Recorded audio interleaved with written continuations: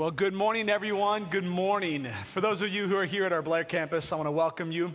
And for those of you who are watching online, we welcome you as well. If this is your first time with us, if this is your first experience with Reach Church, I hope and pray with all my heart that you have an amazing encounter with Jesus and that your life is changed forever. Over the next few minutes, I have the privilege and the responsibility to share with us a message that we believe God is uniquely designed for today. And I hope with all my heart that we're receptive, that our ears are open, and that our hearts are attentive to what God wants to do. This message is a byproduct of yesterday. Last week, if you were here, you know that I got out of the way. I had been preparing a message, and last minute I got out of the way and allowed two of our other part of our teaching team to come and share. I've been preparing all week for this message, and yesterday at about 10:45, I was standing in the backyard of a house that we were raking leaves, and I was praying for the families of our community, praying specifically for the house that we were serving, and I did it again. Well, the Lord did it again. I had to go to Caleb and to Jennifer and to others and say, so about tomorrow's message, I know that all the PowerPoint's put together, the worship's already done, everything's kind of laid out, but I feel like God's calling an audible, so we're going to respond. And so I did the second reasonable thing that I could do. The first would have been to go to Chipotle and to pray.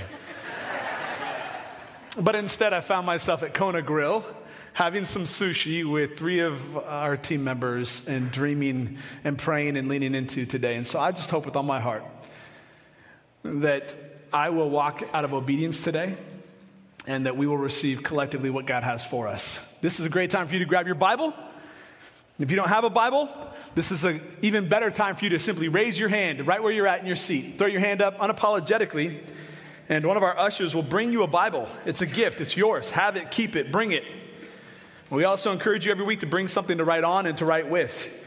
This is a great opportunity when we get into the Word like this to write down observations and insights and questions so that we can take it throughout the week and continue to study, to continue to investigate, continue to pray over what we're learning here as a body at Reach Church. If you're looking for Matthew, which is where we're going to be today, you're going to find it at the table of contents at the front of your Bible, or go a little more than halfway through your Bible. We're going to be in two different places today, Matthew chapter 22, and then we'll finish out our time today in Matthew chapter 25. I'll give you a minute to turn there. In 1992, Dr. Gary Chapman wrote a book that has now become a cornerstone for Christian counseling, specifically in marriage and relationships. The book is called The 5 Love Languages. How many of you, by show of hands, have heard of it, or you've read it, or gone through it? Okay, that's a large majority of you here in our campus that have read it or heard about it. The premise is a generalized idea that there are 5, what Chapman would describe as 5 primary ways that we as individuals receive love and that we in turn give love. Or he would argue that we give love out of the ways that we want to receive love. Of the hands that went up, do you know what your primary love language is? If you do, on the count of 3, just say it. 1, 2, 3. All of it. I mean, yeah. Mine has changed over the years. Early on, I would say it was gifts and physical touch. There are moments and seasons where I find that it's quality time and acts of service. Words of affirmation is another one. So those are the 5, right? Gary Chapman wrote that there are these 5 love languages. And I'll say them again. Physical touch being one, that we give love, and that's how we experience or express love. And we want to receive physical touch as a way of giving or receiving love. The second expression is quality time. It doesn't need to be anything specific. It's just being together. Of all my children, the 6 that I have one that is truly a quality time kid. In fact, I was out about 6 weeks ago, and I was headed to Omaha. I invited her to go along with me. She jumped in my truck, and while we were driving, I ended up on a phone call with one of our elders for 45 minutes. When we got back, and I had to apologize to her. I said, Ryan, I'm so sorry that I ended up on the phone like that. I got a note on my desk the next day that said, Dad, I just love spending time with you. Thanks for inviting me. Like, man, that's amazing. I suck as a dad, but you're an awesome kid. The third of the 5 is gifts. Liking to receive gifts, liking to give gifts as an expression of love. The fourth of 5 is words of affirmation. Telling others what you think of them or feel about them, and in turn, them telling you what they think or feel about you, assuming it's positive. And then the 5th is acts of service, where you do something like clean the house or do dishes. And so Stacy's love languages, and I don't know if this is true in your marriage, but I've found that in 19 years of being married to Stacy, 19 years this month, 19 years next week. Hey, congratulations. You've survived me for 19 years. Hallelujah. Stacy's love language is different than mine. And I've had to learn over the years how to give love to Stacy in a way that she is most receptive to it. So Stacy's is acts of service and quality time, followed closely by words of affirmation. Somewhere on her list is physical touch and gifts. Mine would be physical touch and gifts, preferably both. Words of affirmation is right there, and then acts of service and quality time kind of fall somewhere here. On Wednesday, Stacy's phone locked up. There was a black screen with a cute white little apple right in the middle. She could do nothing to get it to work. And so she went to Verizon, which is our carrier, and sat in the Verizon store on 148th and Maple for 2 hours. I was in a meeting at a ministry conference actually in Omaha. And I got done with that ministry conference, and I tried to call Stacy and realized, oh, that's right, she can't answer. Her phone is dead. And so I took a gamble, and I went to the Verizon store, and she was there and told me she'd been sitting there for 2 hours. And I'm a little more assertive than Stacy. Can you imagine that? And so I said, well, where are you at in line? She said, well, I don't even know. Now, keep in mind, right across the street is Chipotle. And so what I was really asking is, how long do I have before they service your phone to go across the street and honor the Lord and my body by eating Chipotle? Double chicken, white rice, cilantro, lettuce, the works. So I walked up to the counter. She said, what are you doing? I said, walked up to the counter. I said, we're just going to ask. Excuse me, sir. Do you know where we're at in line? He said, oh, yeah, we got 2 more guests in front of you, but we only have 2 service technicians, so it could be any length of time. What's the problem with your phone? And she said, well, it's just this black screen of death. And he said, oh, that's a software issue that has nothing to do with Verizon. AKA, you cannot get those 2 hours of your life back. So I looked at my wife, and you could just see the defeat that she was carrying on her face. And I said, you know what? I would love to take your phone to the Apple store for you. Because we have Reach Kids midweek, and I know you got to get back there, and so do I, but you're probably more valuable to them than I am. So I'll let you go, and I'll take your phone. And she said, are you serious? I said, of course. I love you. I would love to do that for you. And so I went to Chipotle. I needed to refuel my body to go to the Apple store. And I ended up at Village Point and go to the Apple store, and they were fantastic. Within minutes, I was dealing with a service tech, and the most amazing thing happened. He said, we have to disable your Find My iPhone so that we can reset your phone. Can you call your wife? So I'm sitting there, and my wife decided to do some shopping on our way home at Target and Costco, wherever she went. So I couldn't get a hold of her. Anyway, long story short, I'm going through every password I could possibly think of. And I finally, by the grace of God, stumbled across her password. We got it fixed. They did a factory reset, and it's as good as new. Got home, and she said, thank you so much for doing that. That meant a lot to me that you would do that. Now, what did it cost me? A couple of hours to demonstrate, to show her that I love her. And so I thought, this is going to be a good week. Friday, I took half a day off of work, and we went back out to Omaha, and we just hung out. We had lunch at Chipotle. And then we did a little bit of early Christmas shopping, and we hung out. And at one point, Stacy looked at me, and she grabbed my hand. She said, we were at Shields looking at guns and ammo for the hunting season. So it was a really cool thing. And she grabbed my hand. She said, you do realize that this is the longest time that we've spent alone together without kids in like a year. And we're at Shields looking at guns. And I said, praise God. You know, we laugh about that. But there are a lot of ways that we can give and that we should express our love for one another. I heard early on when we were doing marriage counseling, a pastor say to us, don't ever be the guy who says to his wife, hey, on the day that we got married, I told you I love you, and if it changes, I'll let you know. That's not going to get you very far. It needs to be a continuation of love, both given and received, because that's the byproduct of a growing relationship. And so I was thinking about the Bible. And from Genesis to Revelation, did you know that the most common example where comparison between God and his people is concerned is the marriage relationship? The bridegroom, the bride, the father, his children, God, his church. The biggest example used most often throughout Scripture to describe and define humanity's relationship as we interact with the living God of the universe is marriage. And so if I were to just take on the surface the understanding that as the marriage grows, so do the acts of love and expression of love, well, then I should take that and equate that to a relationship with Jesus Christ. That as our relationship with God grows, our acts of love and our expressions of love grow with our relationship. Amen? And that's what this series is all about, this worship series. The premise of this entire series is worthship. That regardless of your circumstances or surroundings, that we worship God because he's worth it.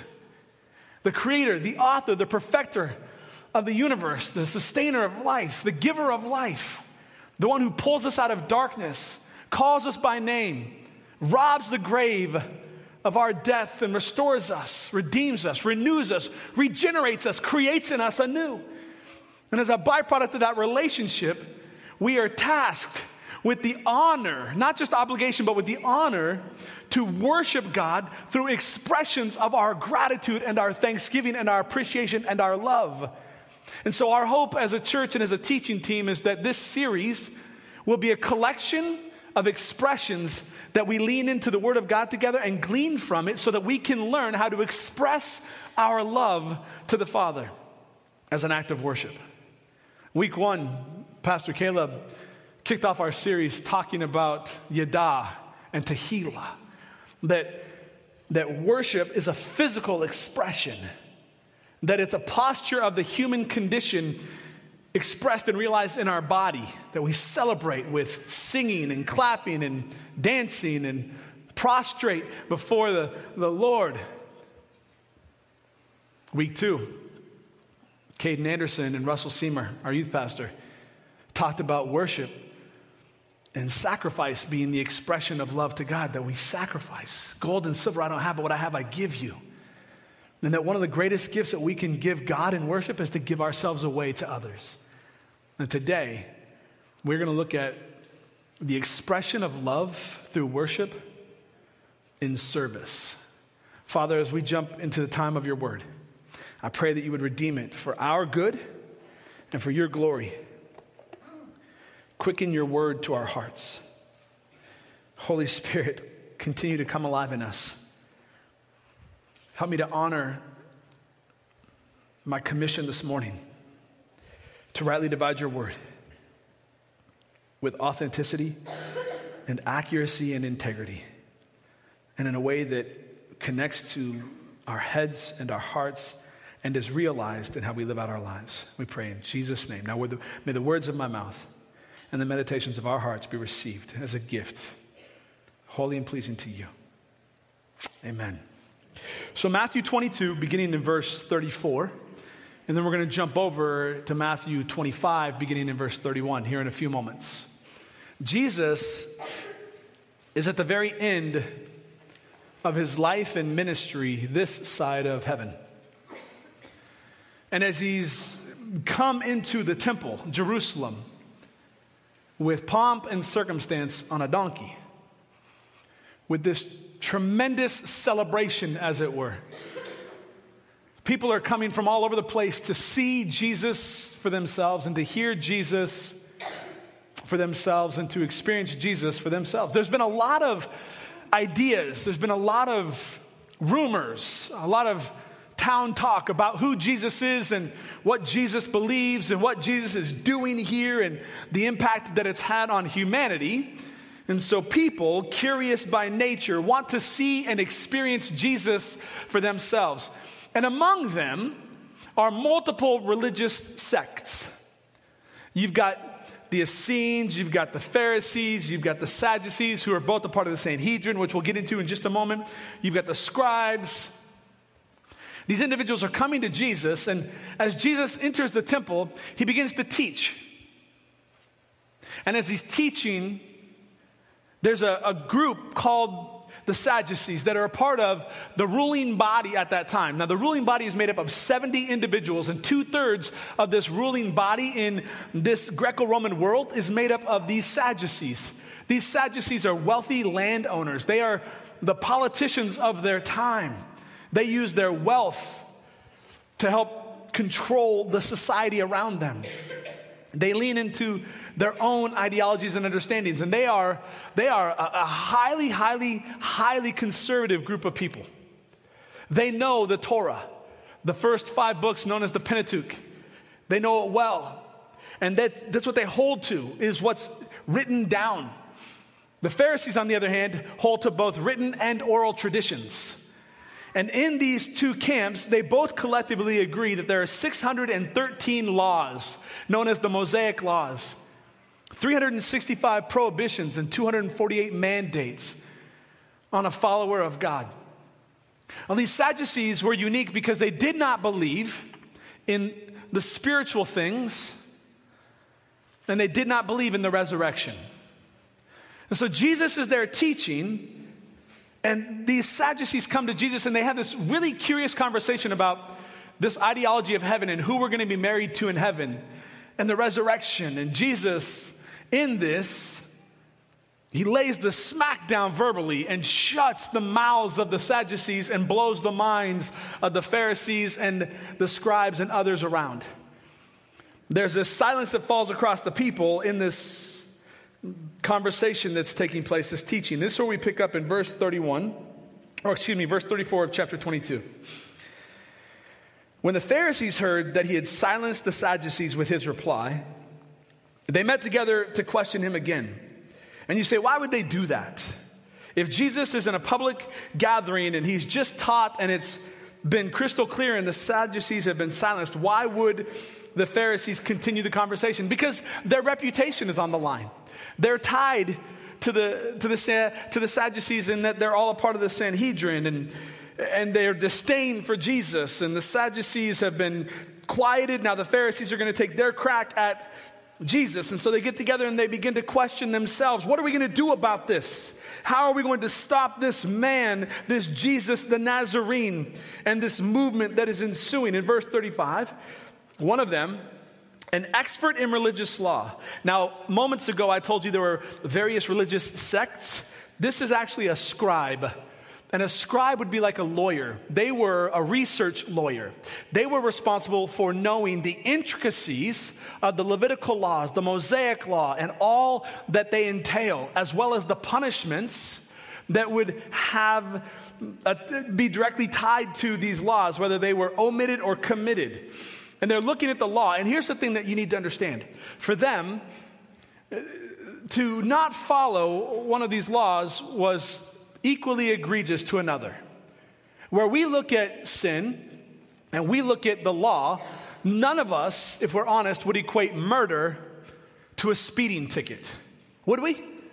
In our society, do they carry the same weight?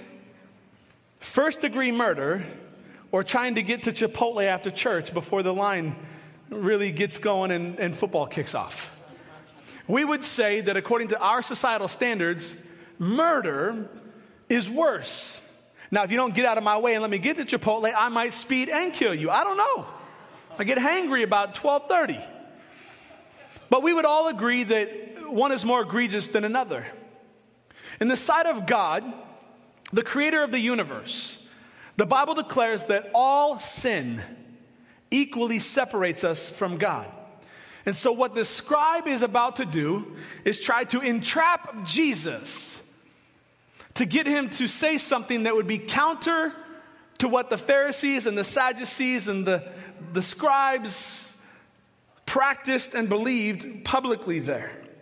So verse 35, one of them, an expert in religious law, tried to trap him with this question. Verse 36 says, "Teacher, which is the most important commandment in the law of Moses, also known as the Mosaic Law?"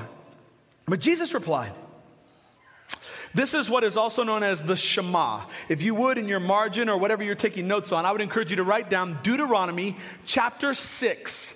Deuteronomy 6, beginning in verse 3. What you're going to read is going to pour into verse 4 and verse 5. But Deuteronomy chapter 6 is a covenant conversation that is being established between God and his people. And this is a conditional covenant. There are two types of covenant in Scripture. One is a conditional covenant. You do for me and I'll do for you.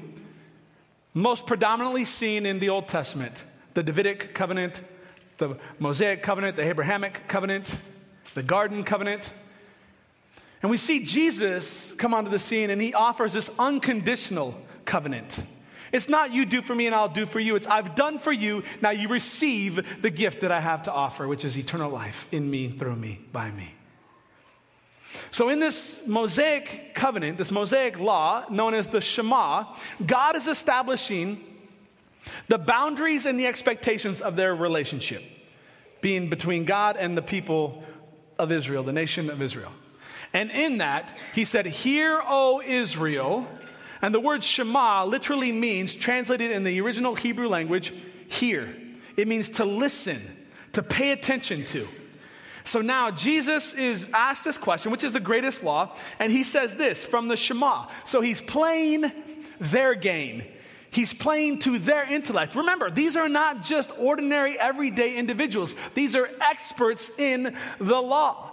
But rather than going on through Exodus 20, don't have any idols, no graven images, don't take the Lord's name in vain, honor your father and mother, keep the Sabbath, don't murder, don't commit adultery, don't steal, don't lie, don't covet, and a whole list of what not to do, Jesus is going to flip the script. And he's going to offer them a simple solution. And that simple solution is in the Shema, Deuteronomy 6. He quotes for them, "You must love the Lord." Now keep in mind, Lord there is all caps, which means Yahweh. He is the covenant keeper, the creator of the whole universe. He's reminding them of the covenant that they are under. You must love the Lord your God with all your heart and all your soul and all your mind. Now these three, we don't have time to unpack all of this like I wish we did, but what is imperative for this conversation here and now is that these three represent the totality of the human condition: physical, mental, and spiritual. With all the heart, that is the cardia. It represents not the human heart with 4 valves that push blood to and from. It actually is a deeper meaning. It means the inner recesses of the human gut. You see, in this culture and context, in the Greco-Roman world, they believed that the innermost parts of a man, their stomach, their entrails, was where life was held. And so Jesus here says, from the very depths of inside of you physically, love God. And now with the soul, this is something even bigger and greater. It's beyond the physical. It is the spiritual. It is encapsulating the mind, the will, and the emotions. He says you must love the God with all of your mind, will, and emotions. Jesus paints this word picture to love God with every fiber of our being, that this is the first and greatest commandment. Now, why would Jesus say the first and greatest? Isn't that a setup for failure? And I would tell you what Caleb told you a couple weeks ago, and what I believe Russell reminded us of, is that Scripture is not designed to keep us, to prohibit us from, but to protect us for the things of God. And so as Jesus establishes using their own intellect and the very covenant that they agreed to, their people from generation to generation have agreed to, in the Shema, this covenant, this conditional covenant, he's saying that, listen, if you can get to the place where you love God with every fiber of your being, the first and greatest commandment, the dominoes will fall effectively thereafter, won't they? If I am actively pursuing if I'm actively pursuing honoring God with every fiber of my being, with my body, if I'm pursuing God with my mind, if I'm pursuing God with my words, if I'm pursuing God with my time, if I'm pursuing God with my treasures, if I'm pursuing God with my relationships, if everything is birthed out of this epicenter that is loving God with every fiber of my being, if I am proactively loving, then do I need to prohibitedly keep away from anything? And the answer is simply no, because we're spending so much time doing the things that God has called us to that we will not be living in separation of God and sin. And so he tells his audience, Pharisees, Sadducees, scribes, and every other onlooker, that the greatest commandment is to love God with everything. But then he says something unique, something that is unique to this conversation that they have never heard like this before. In verse 39, here's a second equally important commandment. So if Jesus has just established that the greatest commandment is to love God with every fiber of your being, what could be equally important? What could carry as much weight as that? Love your neighbor as yourself, Jesus says. Verse 40, the entire law, the rest of it, all the demands of the prophets, they're based on these two commandments. What does it mean to love your neighbor as yourself? Turn to Matthew 25, please. We'll be in verse 31 here in just a moment.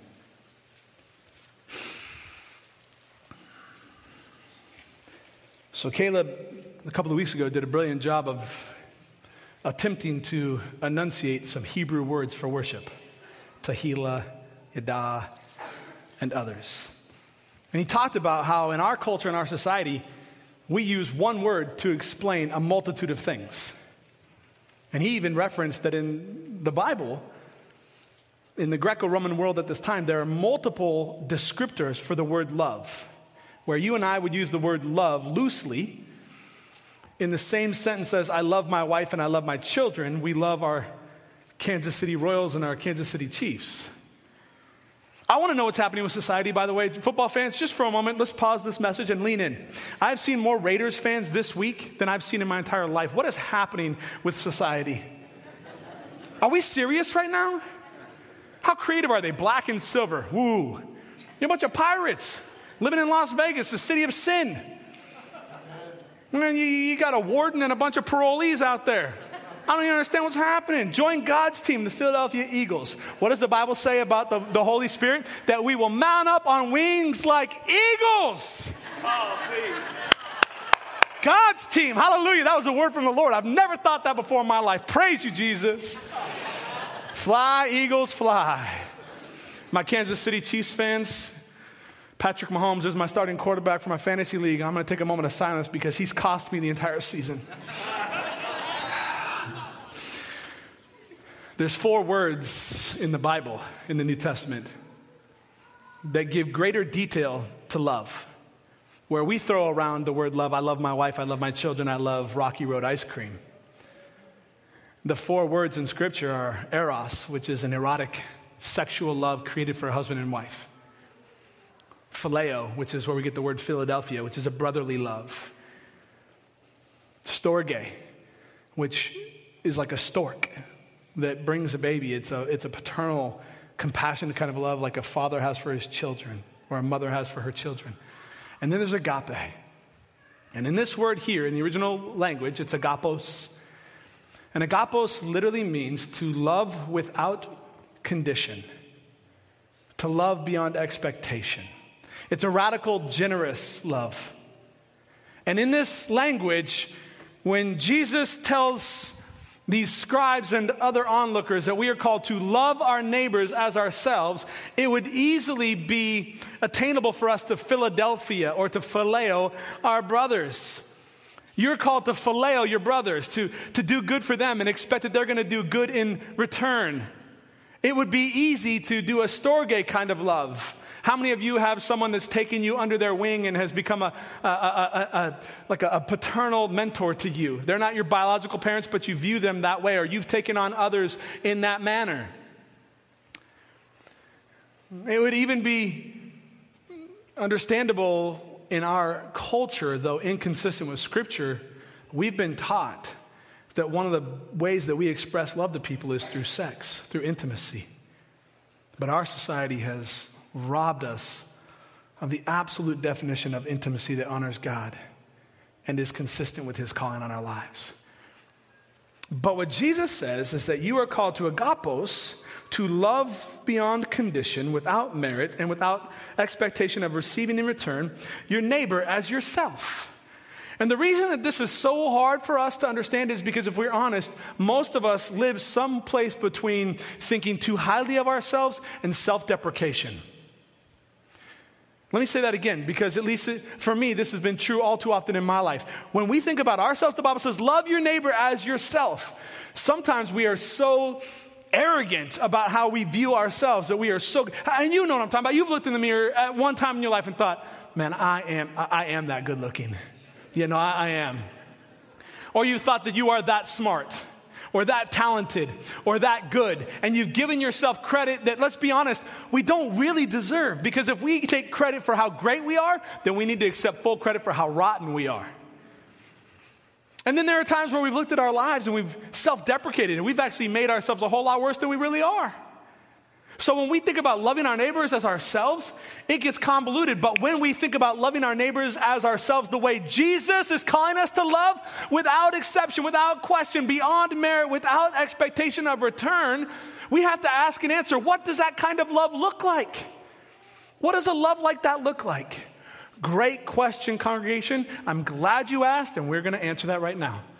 Matthew 25, beginning in verse 31. This is the Olivet Discourse. You say, Pastor, what's the Olivet Discourse? It's a doctrinal way of explaining Jesus' last conversation with his disciples and onlookers before he's arrested. He leaves the temple. He goes up on the side of the Mount of Olives with his disciples and others. He sits down with them and he begins to teach them in parables. And he's explaining things of heaven and things that are to come and expectations and this relationship that we've forged with Jesus and with God. And in this, there's this conversation about the greatest and the least, and masters and slaves, and all the kingdom coming, and what all this means. And here in verse 31, Jesus is going to speak in a parable that is consistent with the prophecy found in Daniel chapter 7. If you want to write that down and go visit that later as well. Daniel 7. Jesus sits down, and beginning in verse 31, he says this with his disciples at hand. But when the Son of Man, that is found in Daniel 7, Son of Man is a way of explaining and helping understand how heaven meets earth in the person of Jesus Christ, God in flesh. When the Son of Man comes in his glory, now he's talking about his second coming, the return. When he comes in his glory and all the angels with him, then Jesus will sit upon his glorious throne. There's something unique here that we would miss if we don't understand the context of the scripture. When it says here that he will sit upon his glorious throne, what we need to understand is after a long day working and you're finished with your task that day, what do? Many of you will go and you'll sit and you'll just look at it. Many of you grass connoisseurs, you know what I'm talking about. You're meticulous about how you keep your grass. Don't you cut your grass and then blow your grass and bag your grass and then just sit there and admire your grass? Why? Because the work is done. It's complete. It's finished. This is what Jesus is saying, that when he comes back, the work will be done. And he's going to sit in his glorious throne. Verse 32, all the nations will be gathered in his presence, and he will separate the people as a shepherd separates the sheep from the goats. This is unique for Jesus' disciples and those hearing. He's talking about Jews and Gentiles. Previous to Jesus coming, it was set apart for God's elect people, the nation of Israel. And now Jesus is introducing once and for all this love that will be available to all that receive Jesus' love for all. And he says all the nations will be gathered in his presence. There will be a time of judgment where we will be separated, sheep from goats. This is a very, very, very understandable parable to the people who were listening because they were shepherds by nature. This is what they did vocationally, and they had the responsibility to bring in the livestock and to separate out the sheep into the sheep pen and the goats or anything else that didn't belong. And now what is he talking about here? He's talking about eternal life. He's talking about the eternal life that will be lived and realized in heaven or in hell. In heaven by those that know Jesus and actively pursue him, or in hell by those who do not know Jesus in a right relationship with him that will spend an eternal life in hell, separated from God. Verse 33, he'll place the sheep at his right hand. That's the place of honor. That's an honored guest. I wonder what Jesus is going to do with the left-handed people, though. Like when I go out to eat with Mark, he's left-handed. He can never sit on my right because he does this right here. And I move over. We'll sit at another table. All the nations will be gathered, and he will place the sheep at his right hand and the goats at his left. Verse 34, then the king, who's the king? Jesus. Jesus is the King of kings and the Lord of lords. And the king will say to those on his right, come, you who are blessed by my Father, inherit the kingdom prepared for you from the creation of the world. You see, he's been at work preparing this place for us from before our inception. This eternal life lived in glory, realized at the right hand of the king before the Father. And verse 35, now he's going to give 6 predicators on how we've been preparing for this moment. For I was hungry, and you fed me. And I was thirsty, and you gave me a drink.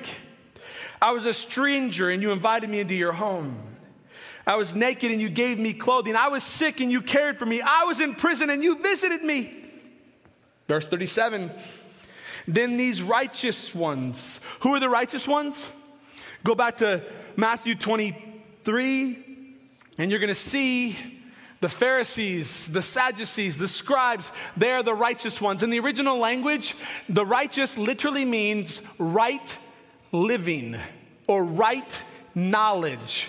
These are the people that cared about living out the knowledge that they had of the law. These are the people that cared more about being right than they did about a right relationship with Jesus. This is the distinctive between head knowledge and applied knowledge. Head knowledge puffs up. We think more of ourselves than we really ought to. We spend exorbitant amounts of time collecting theological information.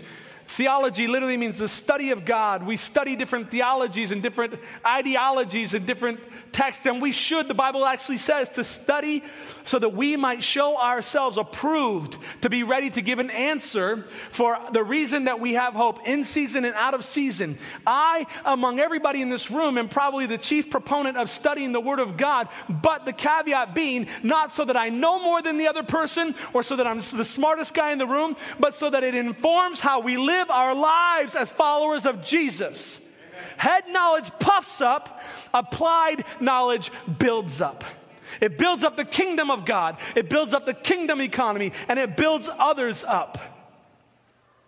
Jesus says of these 6 distinctives, I was and you, I was and you, I was and you, hungry and thirsty, and a stranger, and naked, and sick, and in prison. Now these righteous men who care more about being right than a right relationship with Jesus, they reply, Lord, when do we ever see you hungry and feed you?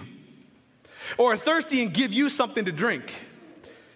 Now listen, pay attention to the usage of the nouns here. The pronouns, the proper. They're talking about the singular person of Jesus. Or see you as a stranger and show you hospitality, or naked and give you clothing. When did we ever see you sick or in prison and visit you? Verse 40, and the king will say, I tell you the truth. When you did it to one of the least of these, my brothers and sisters, you were doing it to me.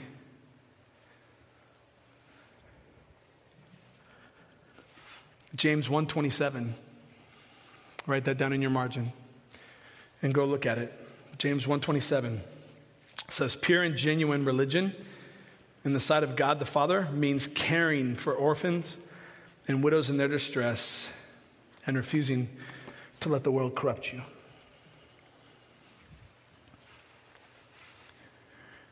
So one of the questions I would ask us to wrestle with this morning is, do we care about being righteous or having a right relationship? Do you care more about being right or having that right relationship with Jesus?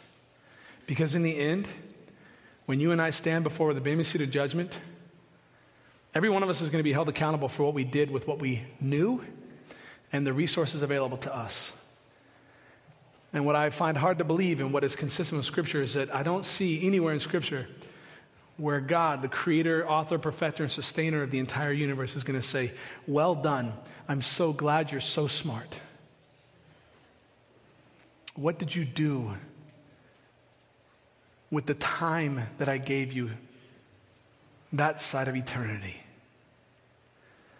What did you do with the relationships that I gave you that side of eternity? What did you do with the finances that I gave you that side of eternity?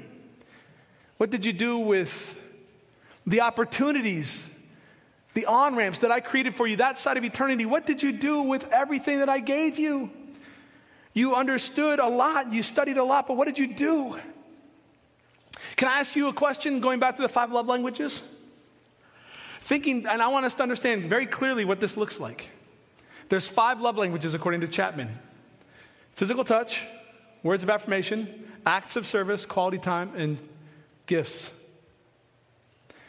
The equation, or something that would be equatable rather, to what Jesus is what I'm asking and what Jesus is wrestling with is, when we stand before God on Judgment Day, and we can sit there and say, man, we had all this knowledge, and we gave gifts to ourselves.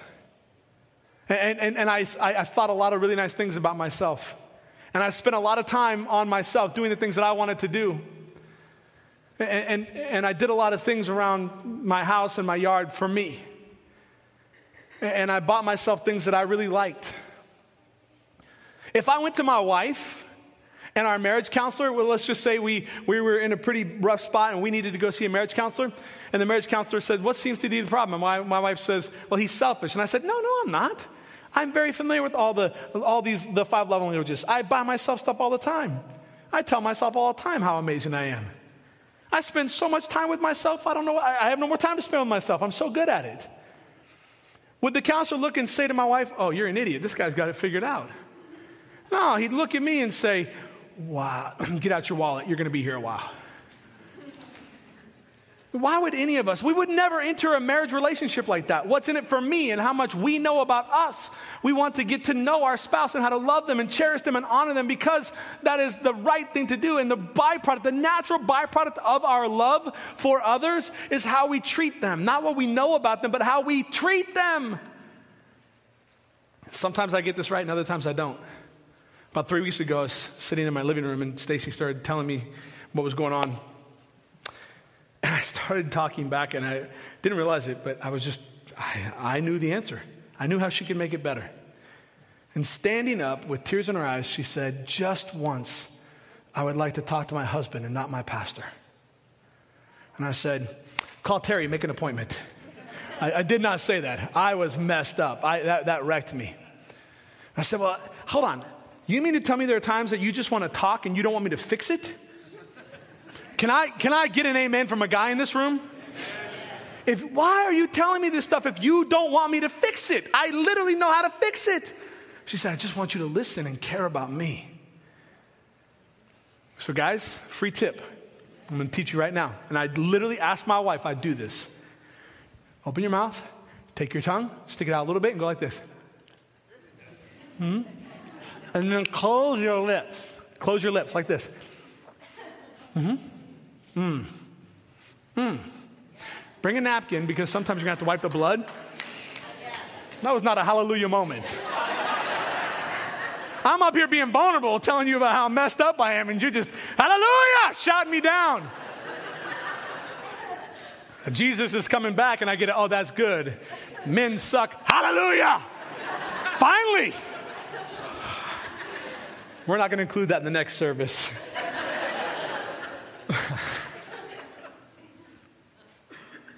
James 1:27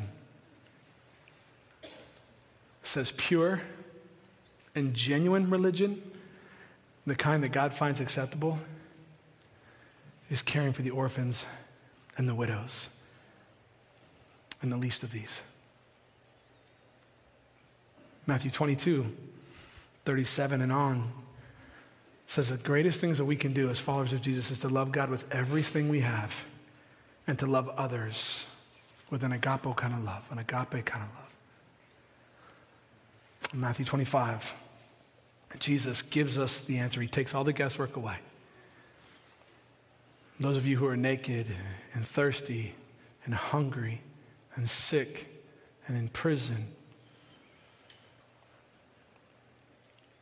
You see, what Jesus was talking about is one of the most dangerous of sins. These are sins of omission. You see, we always focus on the sins of commission, don't we? Did I cuss today? Did I lie today? Did I lust today? Did I murder today? Did I overindulge today? Did I get drunk today? Did I commit gluttony today? And we look at everything we know we're not supposed to do. Did I take a graven image? Did I take the Lord's name in vain? But what about what we know we're supposed to do that we don't do? You see, worship, worthyship, is an outward expression of our relationship with God.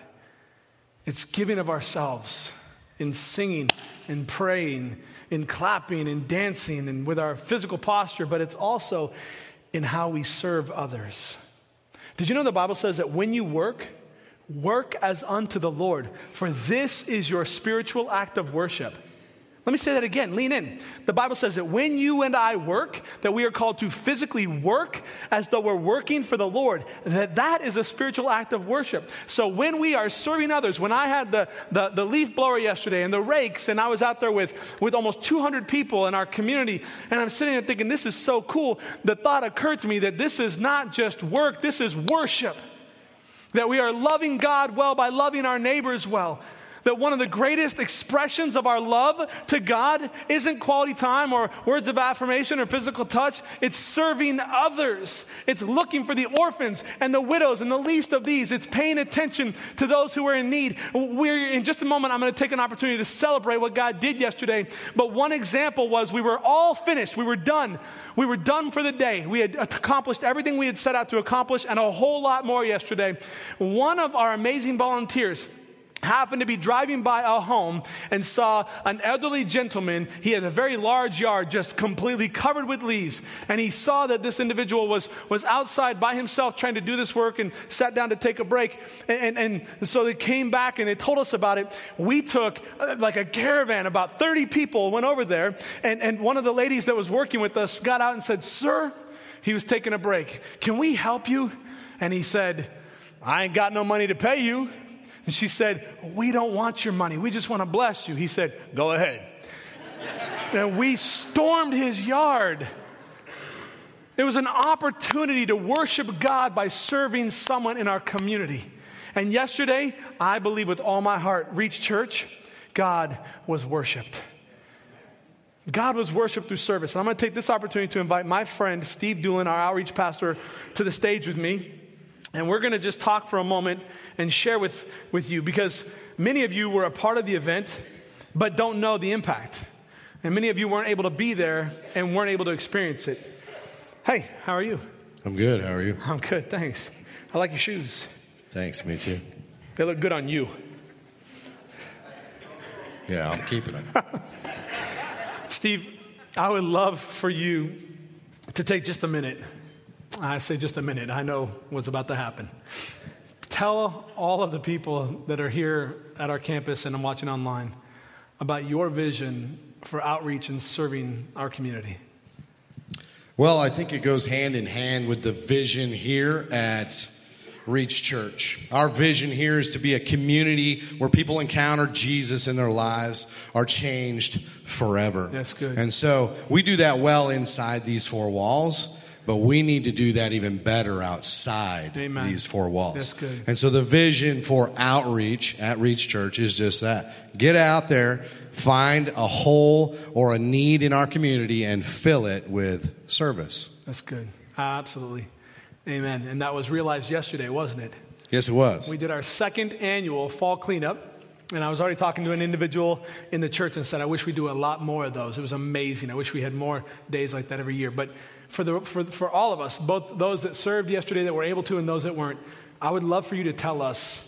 I want you to brag on God for just a moment, and brag on our people and what God did yesterday. What was the turnout? What was it like? Well, some people would say, we don't want to hear the numbers because that might be boasting or things like that. And I would say the numbers, we want to celebrate. Amen. We want to celebrate the numbers because every number has a name and every name matters to God. Right. That's good. And so I would say that last year when we did this, the very first year, we had 133 volunteers. That was awesome. Yeah. This year, we had 173 volunteers. That's right. 173 of you out in our community making a massive impact, Amen. Changing people's lives.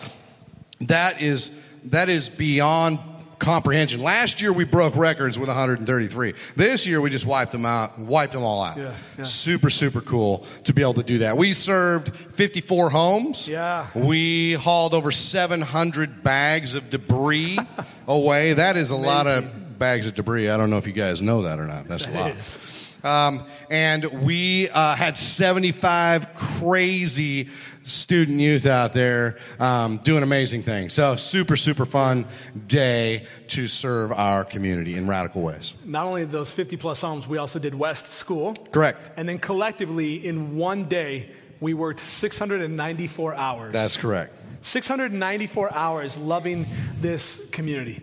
Now, those numbers are cool. They're metrics that kind of judge some of the health and where we're at now compared to last year and hopefully where we want to be in the future. But they don't tell the story. I would love for you to take an opportunity right now just to share maybe a story or two that happened as a byproduct of yesterday. Well, you stole one of mine. So talking about our end of the day, but it was awesome and it's super impactful. But I have two I'll share with you real quick. One of our teams went up to a house and knocked on the door and said, hey, can we serve you today? Can we rake your leaves? Can we clean up your yard? And an elderly gentleman answered the door, and he heard what we were offering, and it broke him. And he shared with that team member how he is going through chemotherapy and how he can't get outside and do the things that we can because we're strong. And we have gifts. And that gift, whether you know it or not, is just serving people and filling in the gaps. So we came alongside that gentleman and absolutely beautified his yard. It was super awesome. I am so proud of everybody involved in yesterday. So that was story number one. Story number two was we were at a house and we were moving to the next yard, and there was an elderly guy in the backyard, and we moved some of his debris that had been there for years, and we said, hey, can we do your yard? And he said, no, I want you to do the neighbor's yard on the other side of me first. And we said, oh, okay. And he explained to us how there was an 84-year-old woman that lived there, and she was in the hospital right now getting care. And so we were able to absolutely deck out her home so when she comes home from the hospital, hopefully her life is radically transformed just by a small effort that we had with some people at her yard. And then, oh, by the way, we went back in and we helped that guy out too and did his yard. It was awesome. So super, super cool stuff. Yeah.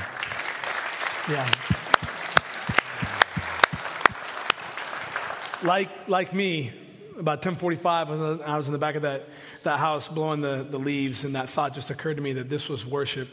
You told me this morning with tears in your eyes and goosebumps everywhere that you hadn't worshiped like that in a long time. I'd love for you to explain. Well, this series to me is super amazing. Like all of the different ways that we are going to be talking about worshiping, what that looks like for everybody. And your worship looks different than mine, and that's okay. That's what God has given us. But I felt like I was worshiping God all day yesterday and watching worship happen in the lives of other people in their service. Yeah. And so when I was getting texts bombarded all day long by, this is amazing, and I can't believe we're doing this, and all of the impact, which is super good. And so I found myself, and we as an outreach team, we went and celebrated the events after, and we praised God for what we were able to do. And I literally fell asleep last night in my bed with tears in my eyes, praising God, worshiping. That's good. Because of what had transpired that day, yesterday, as a whole. Yeah. And that's radical. And that's worship. It looks different. No, it's amazing. You don't want me up here screaming like a yak, because that's what it sounds like. I'm not kidding. But I can worship in different ways, and I'm gifted at that. And that's all glory to God, by the way. One of the things you said yesterday that was really telling for me, and I can imagine if this is how you feel, that many of you feel this way as well. Not only did we get to serve our community, but you said to me, Andrew, I've been on staff almost 2 years. February will be 2 years. And you said, I experienced more community, meeting. I mean, you probably didn't know half the people that were serving out there yesterday because there's so many new people.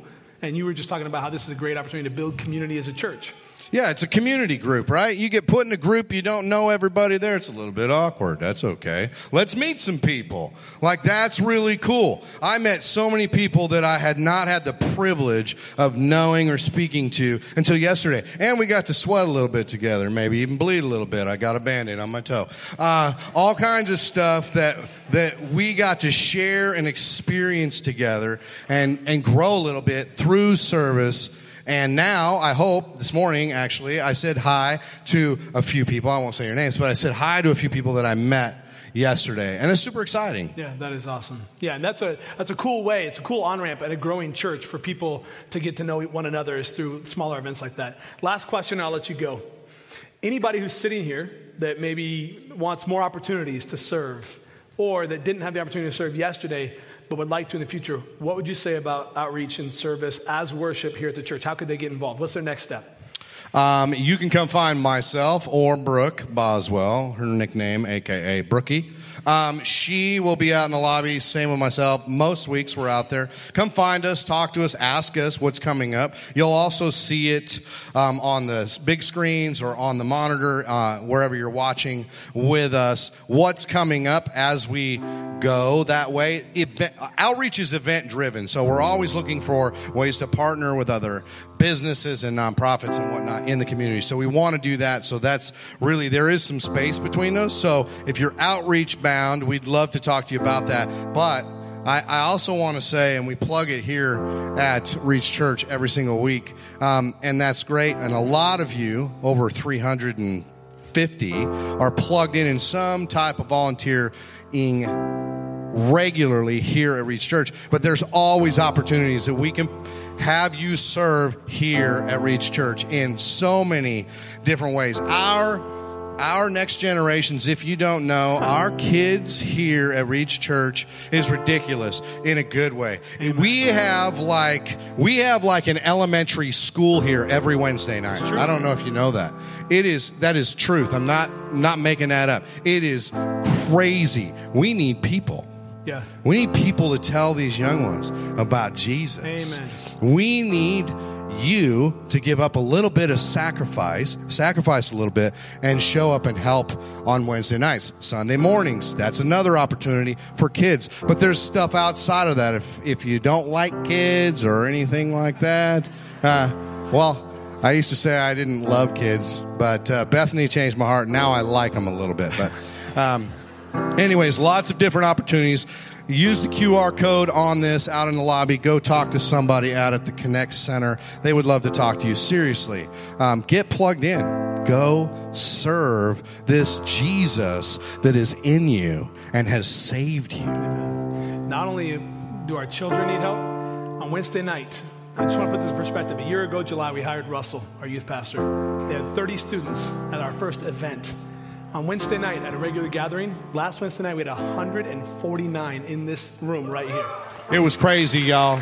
No. It was crazy. And the best part is there's a 20-minute transition where all the children are in here at the same time that all the youth are in here. And it's such a cool experience to see God doing what he's doing. I'll let you go, man. I appreciate that. Thank you, Steve. Guys, thanks, Steve, for us.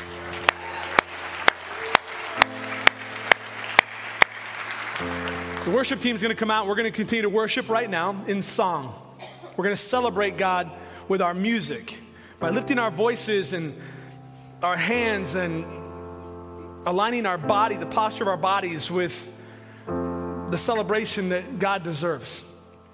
But I would absolutely be remiss if I didn't remind us that James 1:27 that says pure religion, genuine, authentic religion is caring for the orphans and the widows and the very least of these. This is the kind of worship that God finds acceptable. And my challenge, my charge to each and every one of us this morning, beginning with me, is that we will learn to express our love of God by how we serve those around us. This week, every one of you will have an opportunity to serve somebody, I promise. It's coming up. We live in Nebraska. It's inevitable. We're going to have snow. Take your snowblower, close your mouth, pour some extra coffee, and just drive through the neighborhoods. If you have a Ford truck, you'll be fine. And start blowing snow out of your driveways of your neighbors. Buy somebody's lunch this week just because. Go visit somebody who's a shut-in just because. Find a single mom that you know that's struggling and ask this question: how can you help? Next week, I just want you to know, next week I am talking about money. It's happening. Don't not show up. We're not talking about what we need. I don't believe where money is concerned, it's about what God wants from us, but it's what God wants for us. And we're not talking about how to win with your money, and we're not talking about, like, this church doesn't need your money. That's not what this is. That's not what this is at all. What we're going to talk about is how we can glorify God through being good stewards of our finances and blessing others. And so over the next several weeks, we're going to challenge you to begin to bring some extra money. And we're going to have a plexiglass box that you're going to get to see. And at the end of our challenge, this church, we are going to find some people, just like I mentioned, a single mom in need, and we are going to give them some money to say we love you and we want to bless you. Those are very real, tangible ways that we can show how we love God by serving one another. Father, be it so. I pray that you would stir up a fire so deep within us that we can't help but live it out. As a natural byproduct of the salvation that we've received from you, that the overflowing of our gratitude would be an expression of serving others. A subtle, simple way of holding a door for somebody as they're coming and going. To very proactively finding the needs of the orphans and the widows and the least of these and meeting those needs. Help us to serve well, and not because of how we will be seen by people or what people will say about us, but because we love you. And because we love you and want to worship you, we're going to love others well.